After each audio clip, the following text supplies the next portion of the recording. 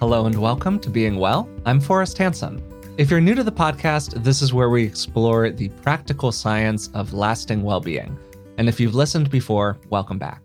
I'm joined today, as usual, by Dr. Rick Hansen. So, Dad, how are you doing today? I'm good, and I'm especially good because we're going to have a chance to talk with someone who's been a profound benefactor for me personally, which is a term that really means something to me, as well as a teacher and a friend and just one heck of a person all the way around, Tara Brach. So I'm really happy that we're going to be doing this. I'm super happy to be here with Tara. Tara is the founder and guiding teacher of the Insight Meditation Community of Washington, D.C., one of the largest non-residential meditation centers in the United States. Prior to that, as you said, she earned her doctorate in clinical psychology and developed a clinical practice. Her teaching blends those two backgrounds, Western psychology and Eastern spiritual practices, mindful attention to our inner life, and then a full compassionate engagement with the outside world, which has been perhaps particularly challenging recently. Tara has taught all over the world and is the author of 3 books, Radical Acceptance, True Refuge, and most recently, Radical Compassion, which I believe just came out in paperback.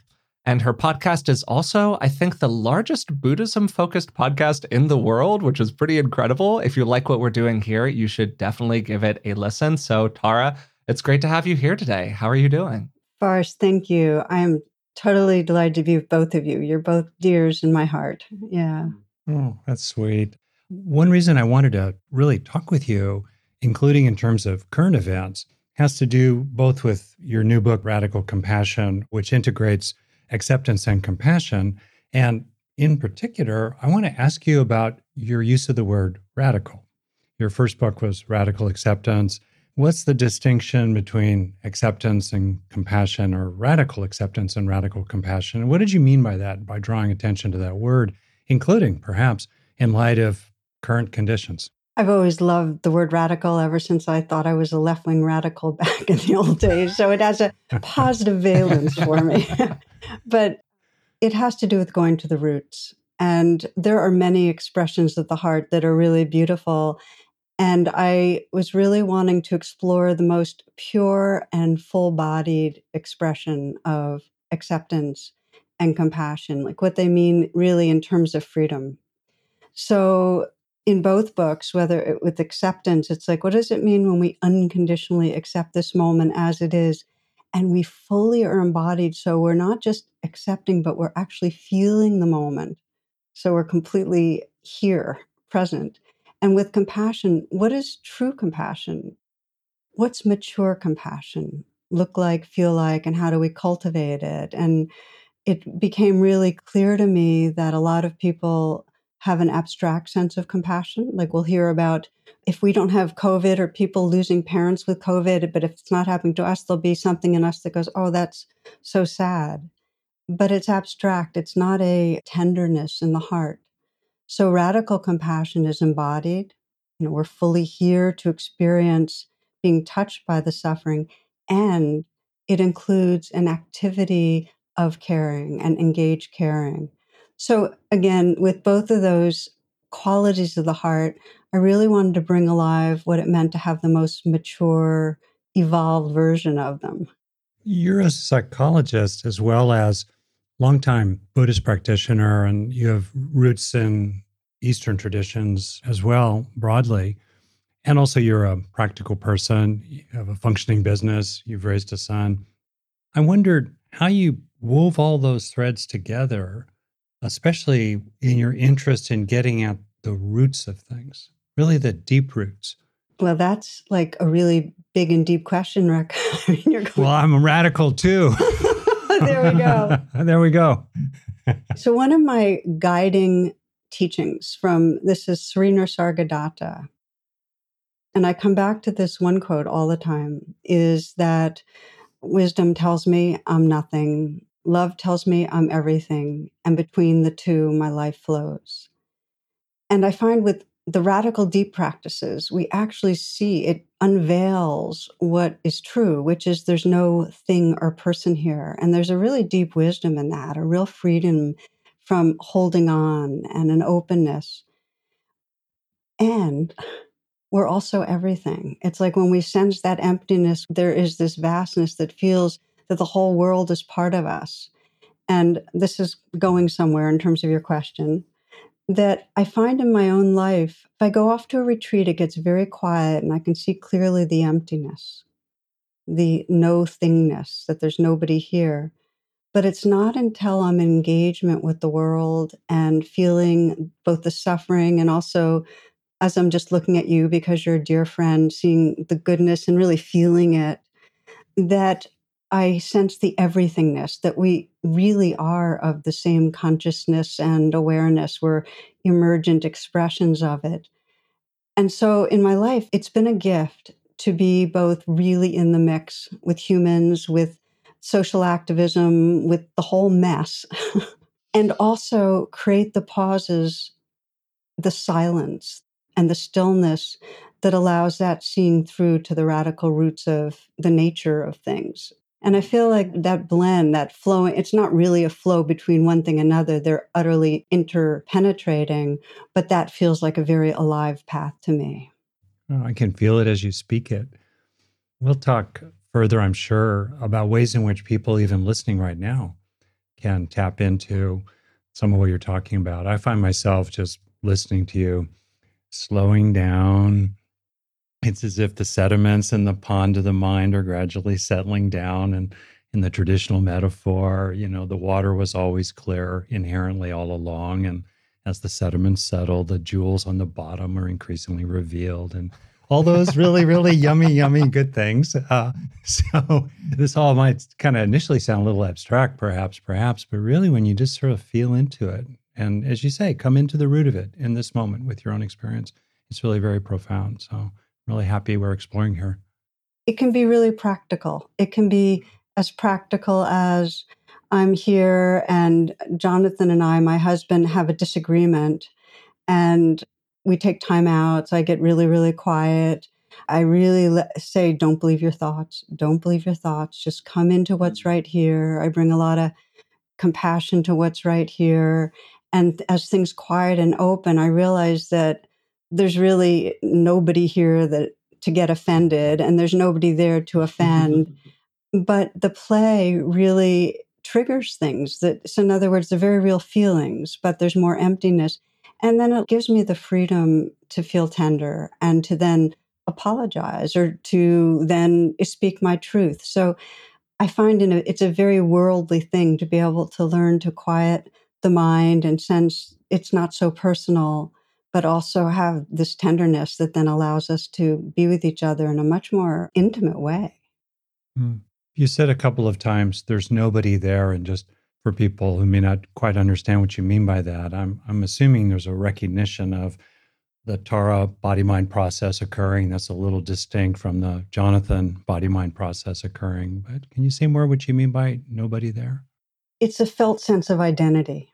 In other words, there's still a sense of a personhood with body, mind, feelings, but the deep, profound sense of the who I really am cannot be described in any exclusive way to that. There's just a quality of beingness, a field of awakeness and tenderness that is just like an ocean to waves. It can't be defined by the waves. So the waves can come and go, but there's a lot more freedom in relating because I'm not taking them personally. It's not like that is my identity. Less ego, less self.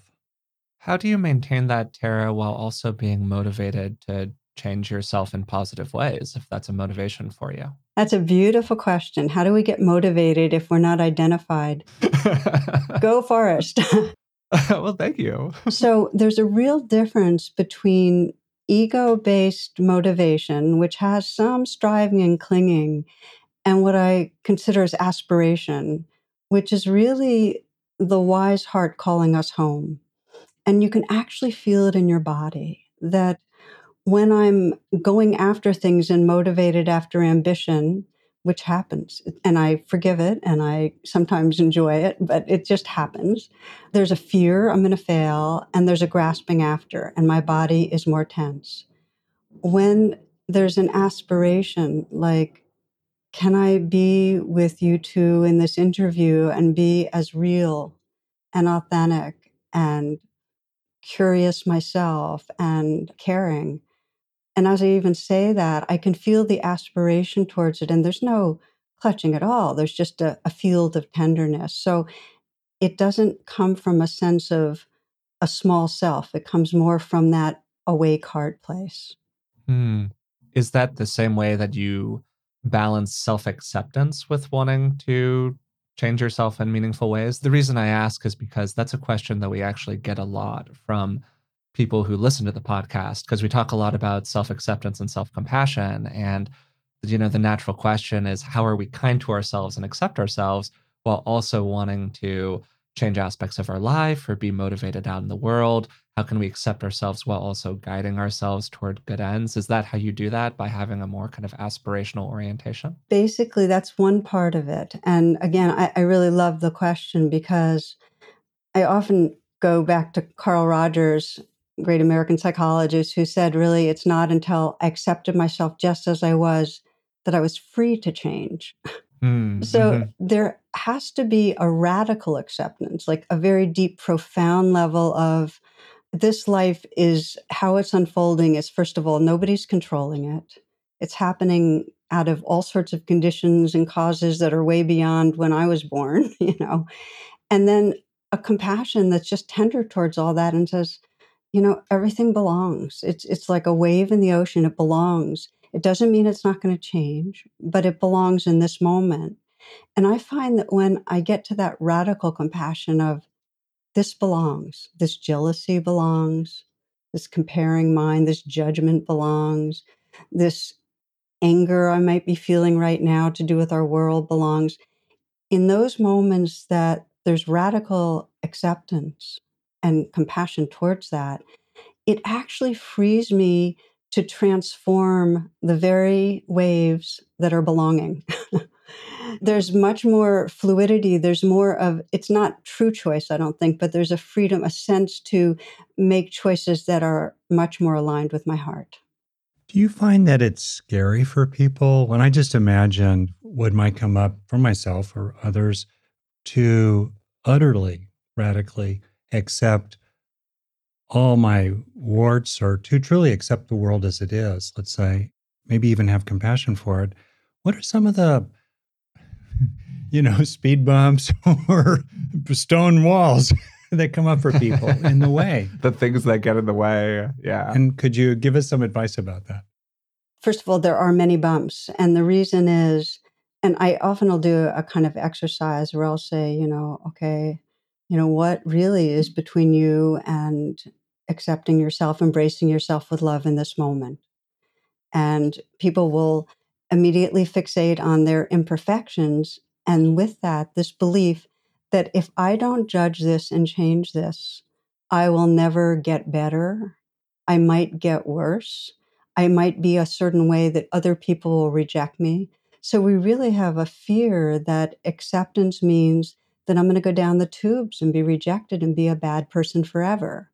And the belief is that it's really by judging myself that I'll change. And the truth is that our judgment has a very good intention. I mean, it is an adaptive kind of an energy that's trying to nudge us into being that better person. The challenge is for any of the most meaningful kinds of transformation, it just doesn't work. It's like just the way we know punishment does not heal a person, that the healing comes from awareness, from seeing the patterns and holding it with tenderness. And that shifts our sense of who we are so that there's more freedom to respond to the world aligned with our strengths and our resources. So when that comes up for people, when they come to those beliefs of, I'll never get better if I don't keep judging myself, sometimes we'll explore together, well, has it ever really worked?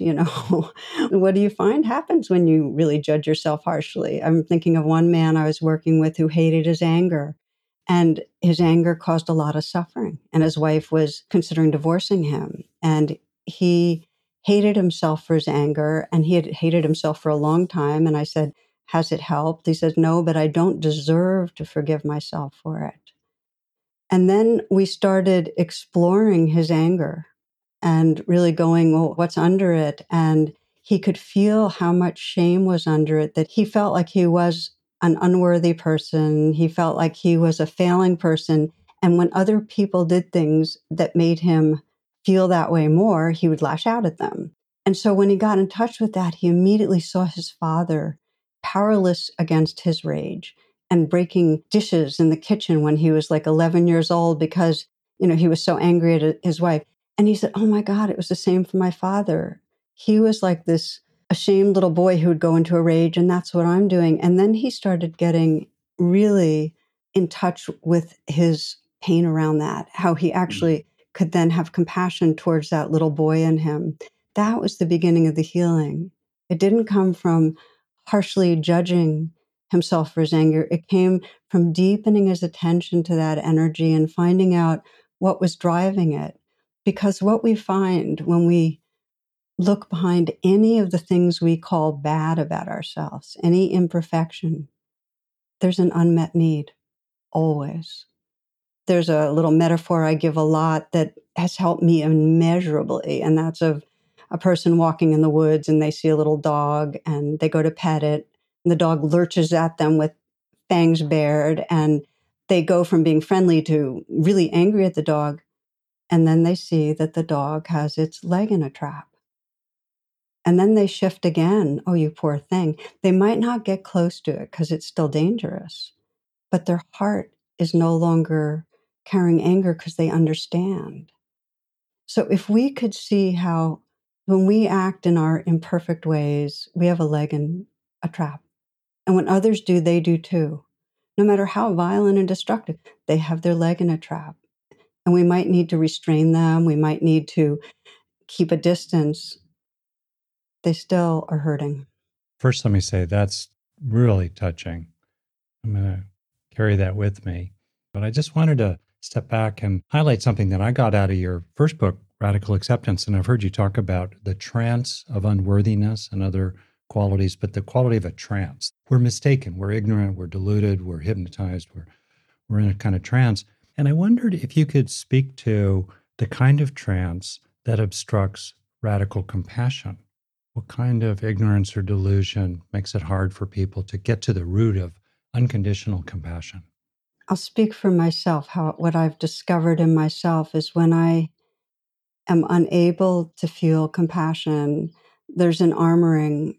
My heart is kind of armored. It's because I'm afraid to touch into the vulnerability that's there in some way. I'm pulling away from either my own vulnerability or somebody else's. And by way of example, and this brings us a little into more kind of current event type things, is that it's much easier for me to stay angry at people I think are causing violence and trouble than it is for me to feel the fear and the grief I have around it. And so I see that, when I'm not in that more compassionate space towards myself or towards them, it's because there is a conditioning, a trance that pulls away from vulnerability. And it feels like our biggest task, really, for our own heart's freedom and for the world, it's really the medicine for the world, is to see how we do that and be willing to lean in, to have a kind of a courageous heart. Courage means a greatness of heart that really is willing to feel feelings. So that would be the biggest block, Rick, is this habit of not feeling feelings. Now, I want to say that the more trauma we've had, the more we need that protection, and those feelings can be overwhelming. So the answer isn't that, well, if you've been traumatized and now you feel trauma and you're not feeling compassion, you should go feel your feelings, because it can be really wise to let yourself stay protected. If you've been violated and you're feeling a lot of fear, to just keep that protection, feel that anger. Anger is intelligent. Anger tells us to protect. So this isn't an invitation to trash any of the protections and feel vulnerability, but eventually that's exactly what it is. It's the invitation to, when we can, open to the most difficult feelings and hold them with compassion, and that'll give us the space for other people in our hearts. In radical compassion, I think that a lot of people are looking for things to do these days in order to manage these experiences that we're having of stress, fear, anxiety, a lack of self compassion, whatever might be going on for somebody right now. You have a key practice, which you call the brain, I think, meditation. What is it, and how can people use it practically kind of in their daily lives these days? Well, thank you for asking because it's a particular love of mine, this rain practice. And I have had, especially during this pandemic, more people have told me that rain has saved their life than any other practice I teach. And rain is nothing new. Rain is simply a weave of mindfulness and compassion.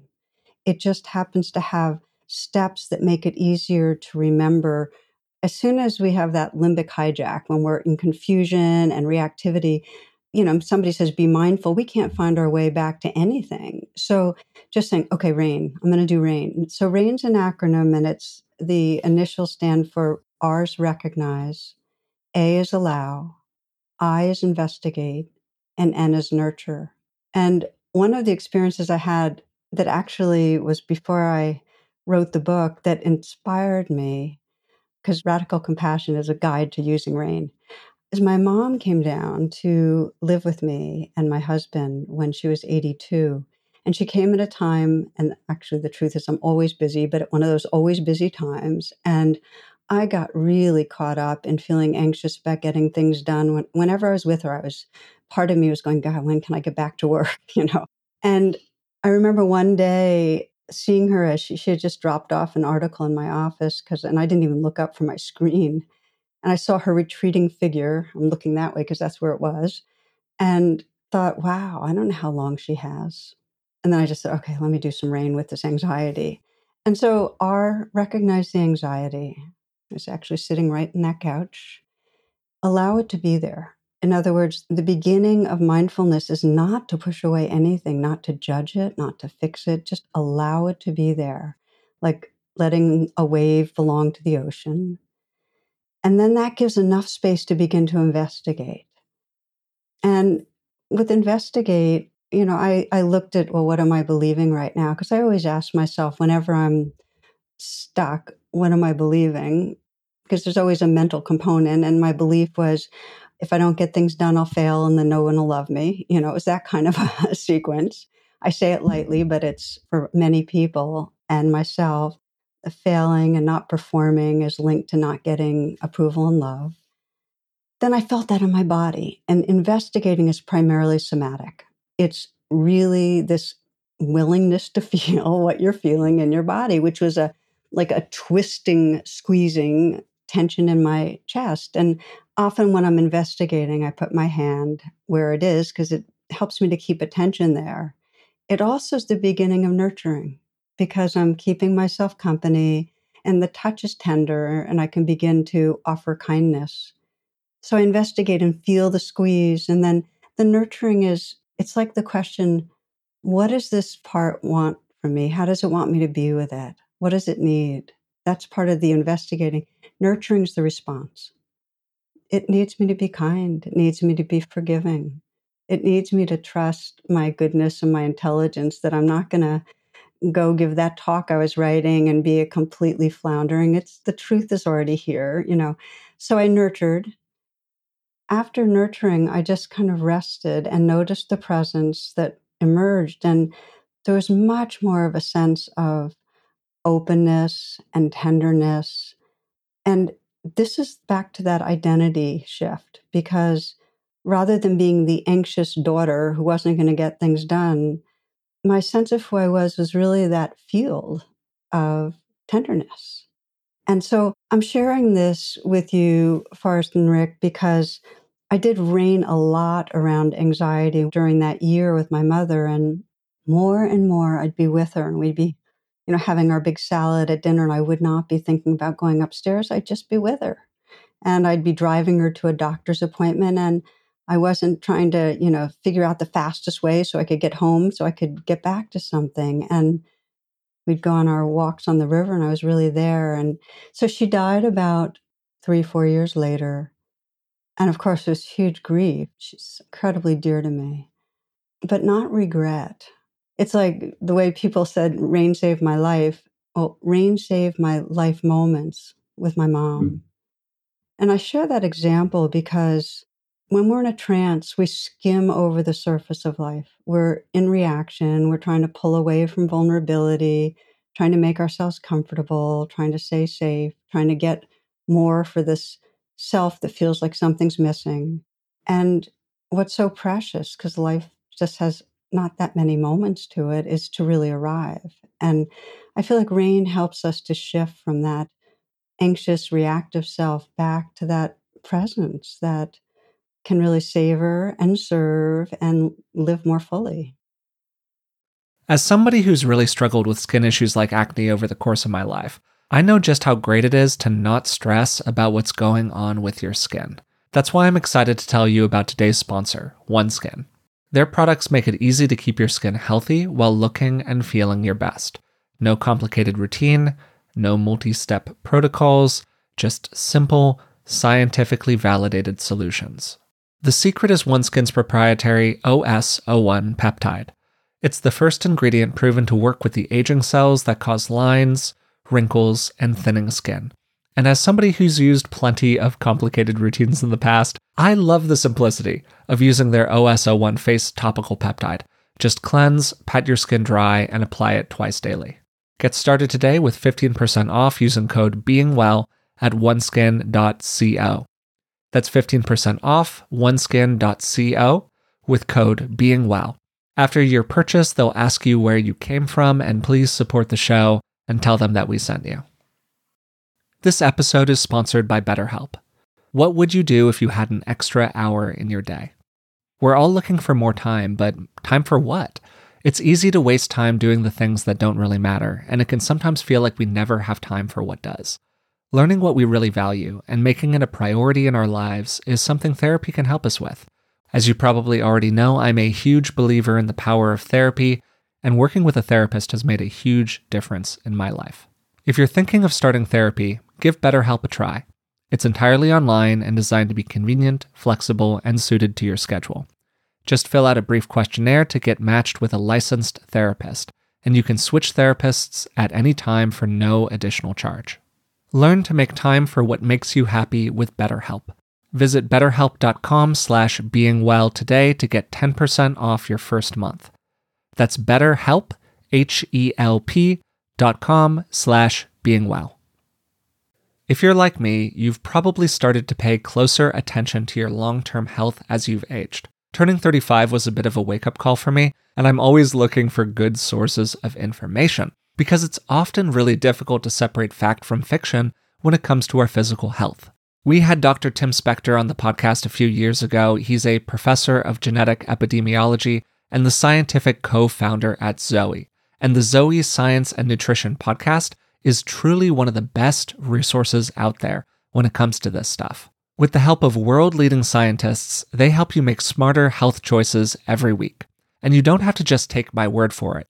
Avid podcast fan Stephanie's Apple review says the Zoe Science and Nutrition podcast is a life-changing, science-based, myth-busting podcast. That's a must-listen for anyone who eats food and wants to understand how it affects their body. With the Zoe Science and Nutrition podcast, you can join Stephanie and millions of others transforming their health. Find it wherever you listen to podcasts. In my experience with people, the N, nurturing and self-nurturing, is the most difficult. People routinely will talk about being very able to be nurturing toward others in lots and lots of ways, seeing the good in them, being kind toward them, having compassion for them, being decent, being fair, and so forth. But it's really hard to nurture themselves. What are some of the ways you've found that help people develop the capacity to nurture themselves? One thing I found is that with the I, the more fully we feel the vulnerability, the more naturally there's a tenderness towards ourselves. So the basic alchemy of compassion is that the more we let ourselves be touched by the suffering or the vulnerability, the more there is a spontaneous tenderness. And in addition, we each need to find our pathways to nurturing, which is why I think the question's so important. It's like I've worked with so many different people and it needs to be customized. And I think that's important because we're so in the habit of giving out formulas, And so what I found is that it kind of divides into two major categories of a sense that some higher part of our own self is offering it inward. And then the other main category is letting ourselves bring to mind an external source and receive from that external source.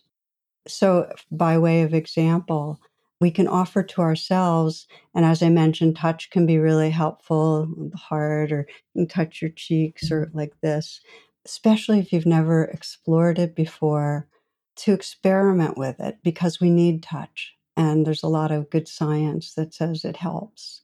To experiment with imagery, to visualize light and warmth bathing the very place of where we hurt, to certainly kinesthetically to feel that, to use words, the audio, like where we find the message, ask yourself, what's the message that would truly bring comfort, and then offer it to yourself. Sometimes to mentally whisper your name can help. So those are the self to self, and it comes from a more expanded sense of self. But I think most people also have to, at times, invoke an external source. And this is because we were wounded in relationship, we heal in relationship. We need to feel something, especially when we're really stuck in a small self. We need to feel something that's larger, that cares and is holding us. So I invite people to bring to mind either person, a benefactor, or a dear, dear friend, or parent, or grandparent, or child, or dog, or some being, that they really sense loves them, cares about them, sees them. And sometimes it can be a spiritual figure. And for me, often it's a formless kind of a presence. And to just invoke that and imagine if there's eyes, the eyes looking at you with love and having that being send the message. You might even have your hand on your own heart and imagine that energy coming through your hand to where the vulnerability is.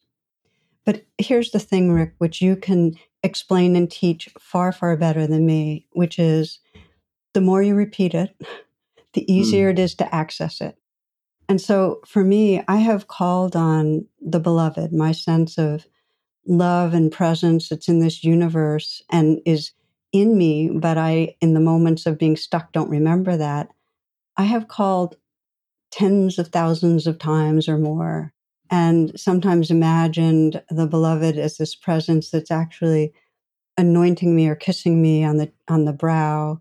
I've felt the surrounding, the bathing in so many times that just talking about it and it comes alive. And what happens is that after you call on an external source, it dissolves the sense of separation. So you become that loving awareness. You become that presence that you've invoked. And then you realize, oh, it was already here, but you needed that bridge to get there. Yeah. As you well know, as someone who's been teaching and practicing this for decades, there are depths to the rain practice, and such that is, you can say more about this, of course, that in investigating, for example, there can be an investigating not just the content of our experiences, including somatically, but the nature of all experiences is impermanent, insubstantial. And you see where I'm going. And then also the end being the not so self, person, yes, self, not, right? And I wondered if you wanted to speak a little bit to the depth of this practice potentially, and then we can keep on going. There's depth to each piece. And the more profoundly present and curious and somatically fully there you are, the more the nature of awareness is revealed. So as you mentioned, with Investigate, you can see right into radical impermanence. You can really see it. And you can see that there's really nobody that it's happening to and nobody that's own. You can see all that. It's there, it exists, but there's no owner of it. There's no owner. Well said. And with nurturing, the sense of the holder and the held dissolve, and it just becomes an indivisible field of loving. And then here's what I most encourage, because here's what's most forgotten, is that after those 4 steps, there's what I call after the rain. This is the piece that I feel like if it's not explored, there's a real missing out, because in after the rain is when you just notice the presence that's emerged. And you notice the shift from that small self to this field, and you rest in that. And it's in the moments of just that realizing and being that we become familiar with the truth of who we are. We start trusting that this is more true than any story we've ever told about ourselves. Deeper than the story. It's beyond, and the story is just, it's just a small construct of the mind. The what we are, we can't even put words to. But the more times we do rain, and even if there's just the slightest shift, get that intuitive sense of our beingness as greater than any of these waves of stories or feelings, the more we start trusting the gold. And that's the way I term it. And that's actually the title of my next book that's coming out later this year, that we actually trust who we are. And that is the gift of practice. That trust frees us to live the moments, frees us to love without holding back. It frees us to have joy, and it frees us to really hold how profound the sorrows are. It frees us. Beautiful. I'm looking forward to that.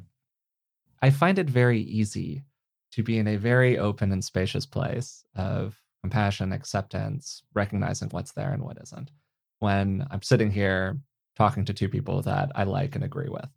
And it's a little bit more challenging for me to do that these days. That speaks well of you, Forrest, that you agree with us. Yeah, which, I find that I'm there, I'm in it, I feel great. And these days, I just think that so many people are really struggling with doing that around people that they disagree with, around the things that they're scared of, around the things that we're struggling with kind of collectively out in the world. And I think that it could be very moral to have a lot of compassion for the dog that has its foot caught in the trap, to use the analogy that you were referencing earlier.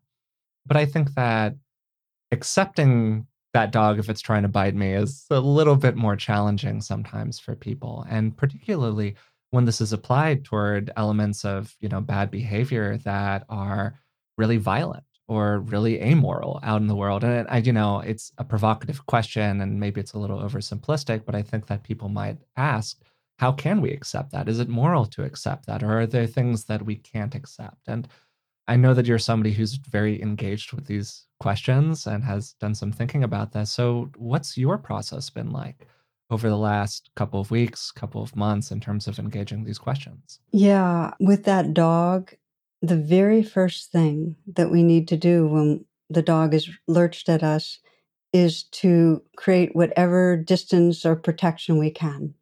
That it is our responsibility to our corporeal being to take care of ourselves, protect loved ones, to protect democratic institutions. We need to actively do what we need to do. Even if we're doing it and there's currents of anger or hatred, we just need to do what we need to do to prevent further violence in the moment. So I'm addressing both the dog and our current situation because my biggest question right now is what's most important to remember in the midst of a civil war? That is my question right now. It could be in the midst of war, in the midst of violence or whatever, but that's just the inquiry. It's like, what do I want to teach about? What do I want to learn in myself? Because we are in a civil war. The Civil War never ended. It just didn't. It went underground in some ways, in some people's minds, not in the minds of Black people whose bodies have been continuously violated throughout. But now more and more people are getting it that there's a civil war going on and that we never healed the original wounds.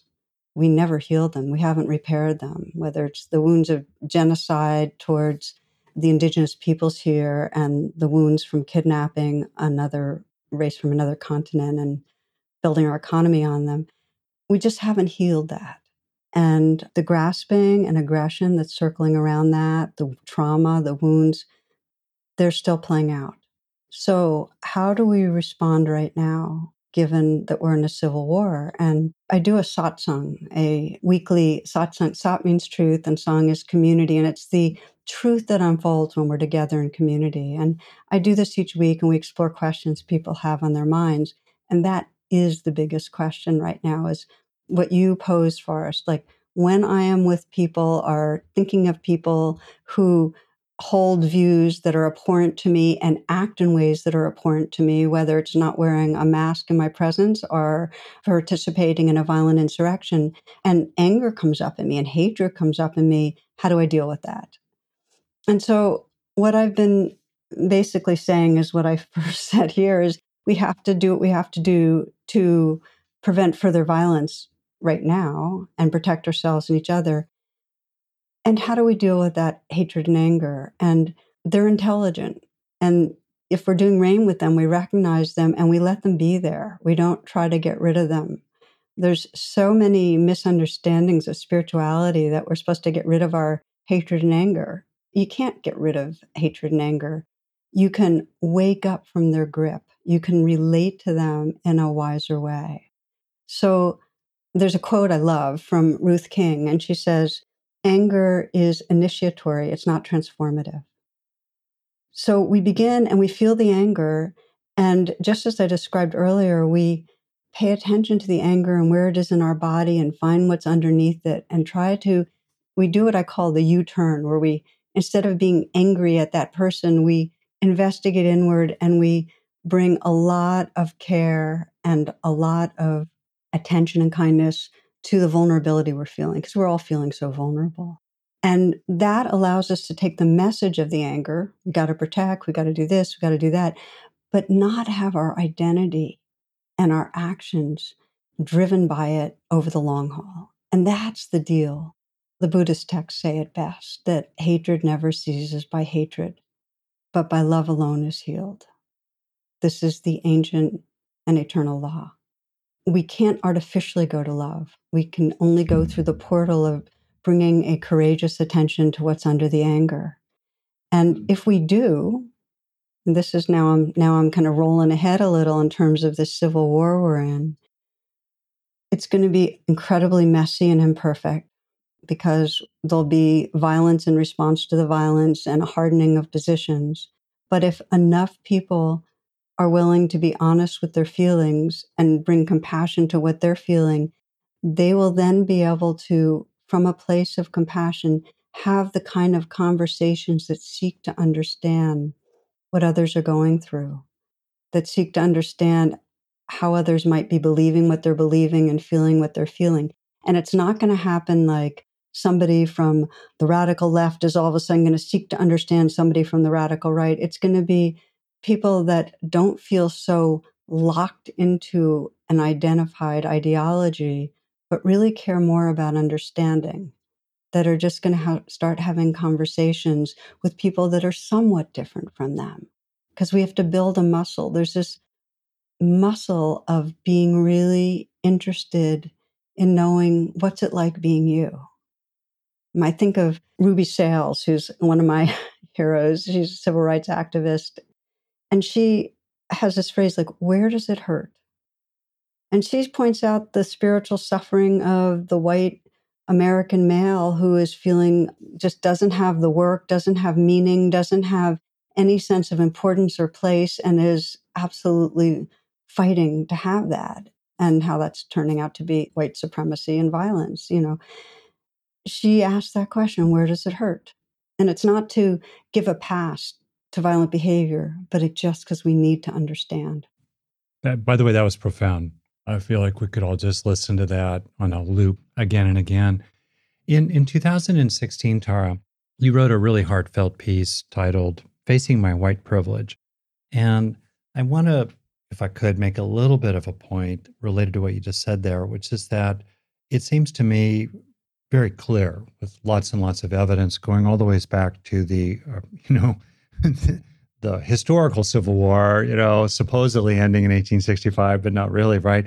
In which people who were top dogs in the system wanted to maintain their top dog status because it made money for them, it gave them power, it gave them privilege, it gave them status, and they wanted to keep it.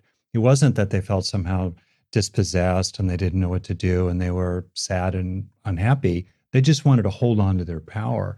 And we can still see a lot of that today. Many of the people, for example, who stormed the Capitol were really quite well-to-do. Almost all of them were really quite well-to-do. Many of them flew to Washington, some of them on private jets. So it's not just that there are people who are upset and we can have a lot of compassion for them and so forth. There are people who really angrily and violently want to perpetuate their systemic position. So that's my personal opinion.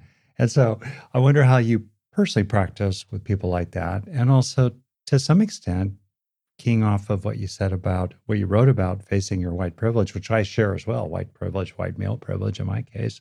How do we come to terms with the ways in which, A, we are participants in structural systems of oppression and exploitation, even if we ourselves are decent people who are trying to do the best? And second, what do we do with those people who adamantly, even violently, want to perpetuate those systems of systematic oppression? So to start with the second, I think it's a mix of who is showing up to riot and be insurgents. I think it's for sure those with money and power wanting to keep their power. And I also think there is a growing population of dispossessed.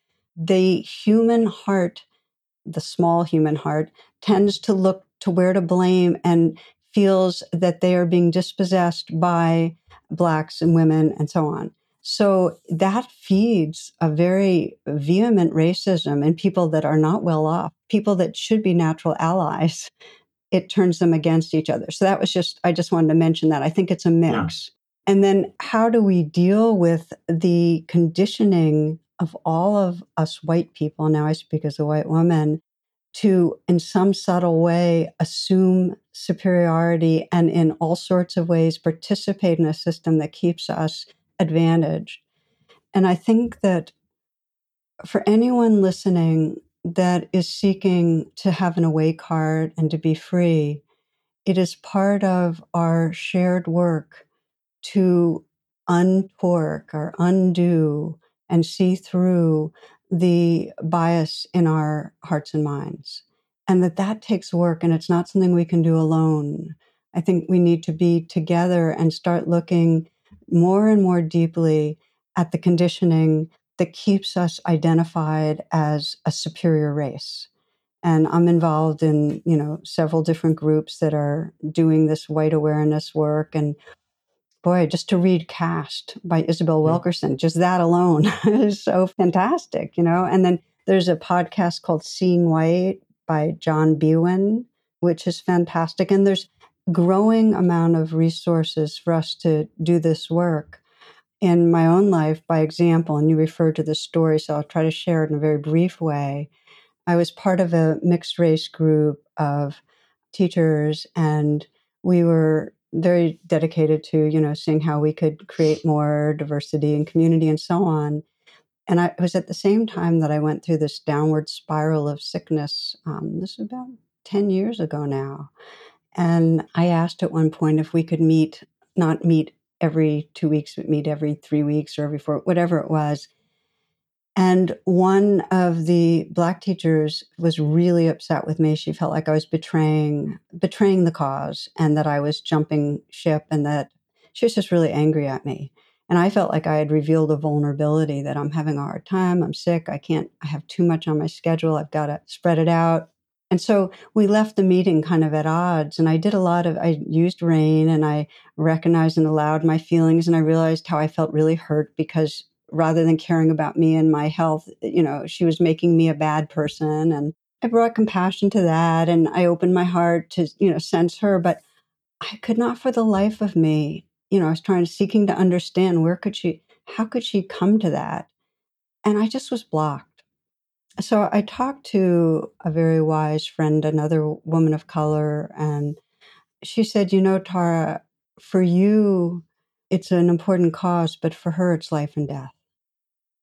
And wow, and then I started remembering how her grandson was in prison and how she had at one point during all the killings that were going on, talked about how these are my sons. And so I got it, and my heart opened. And when we talked, she said, she also was doing processing and she could include me in her heart. But it was even more than that. It was not only that I was not seeing what it was like for her, But I was operating off of a very privileged position. I was a more senior teacher. I'm a white woman. I could say to everybody, hey guys, I want us to meet less frequently. And so it was unrecognized power there too. And soon after, I went on a vacation with Jonathan, and I remember we were swimming out to this island, and I was swimming with grace and ease and strength. And then coming back from this island, I just struggled. I landed up on the sand panting, and I realized that I'd been carried by the currents out to the island, but that I'd been against the currents coming back. And something in my body really registered more than ever. We are so carried by the currents, we white people, and we just do not get how hard it is to be a person of color in this society on a daily level. Yeah, it's a touching reflection, Tara, and I think is hopefully, and I think in an ongoing way, is a process that a lot of people are going through right now in their personal lives, a process of reflection and investigation into these issues and questions. That's the hope. That's why I'm actually hopeful, that there is a waking up that's going on and a deepened caring. And we have we're pretty, attention deficit in terms of sustaining our attention. So I'm really hoping that white people keep caring, keep intentionally turning towards the violence that is imposed on people of color every day. Because it takes leaning in and paying attention to the suffering to keep caring.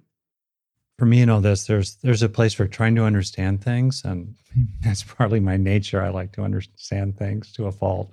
And okay, great. But really, really, really, much like you said, at the root, at the heart, for me, a lot this territory is what's helpful and what's in it is the combination of anguish and love. People might use other words, but anguish and love, just anguish. Oh, wow. And love and having with your teachings and others capacity, hopefully growing a little bit every day to be in and tolerate and flow with anguish and love together. Thank you. In some way, that growing that capacity so that we have to be uncomfortable and we have to be willing to be uncomfortable. And those words are so powerful to really open ourselves that way. For me, it's just heartbreak. It's like letting my heart be broken over and over. And broken open over and over and over again. Exactly. Yeah. I love you, Tara. I've never said that on a podcast. I'll just say it right now. Well, it's mutual. We go back and we have a lot of trust, and a lot of love. Thank you. Trusting the gold. You are and we are at the heart of it all, at the root of it all. So that we can be with each other right now and actually really sense the consciousness and tenderness that looks out through those eyes. It's such a treat. Your questions go right to the bone. They're really good. And just feeling you very much a part of this. Well, thank you, Tara. I mean, I truly appreciate that. And it was just so lovely to have you here today. Thank you so much for doing this with us. Well, I was looking forward to it because I knew, as interviews and podcasts go, that this would be the most flowing and authentic it could possibly be. Today, we had the true pleasure of speaking with Tara Brach, a wonderful teacher and truly, as you probably heard throughout the conversation, an incredibly heartfelt person.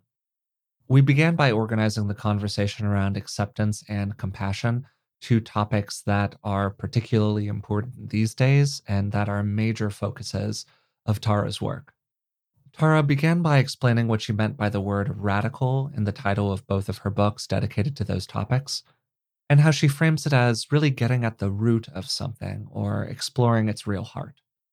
Much of the conversation focused on how those two topics can be applied today, both toward ourselves, as I asked the question about how can we be both self-compassionate and self-accepting, while also being motivated to making positive changes in our lives, which I thought Tara responded to really skillfully. And then also out in the world, how can we have compassion or acceptance on any level for people who we radically disagree with or who we believe are behaving in profoundly violent and immoral ways? Tara addressed the first half of that question, what can we do with regards to ourselves?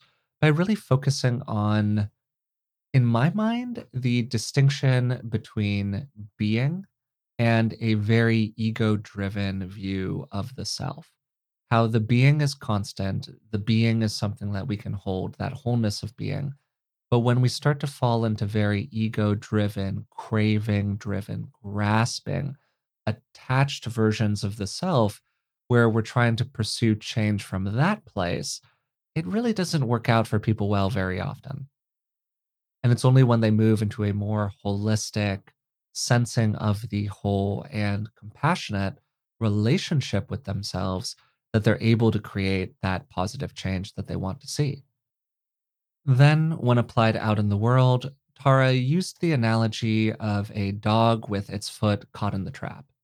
We can have compassion for the dog.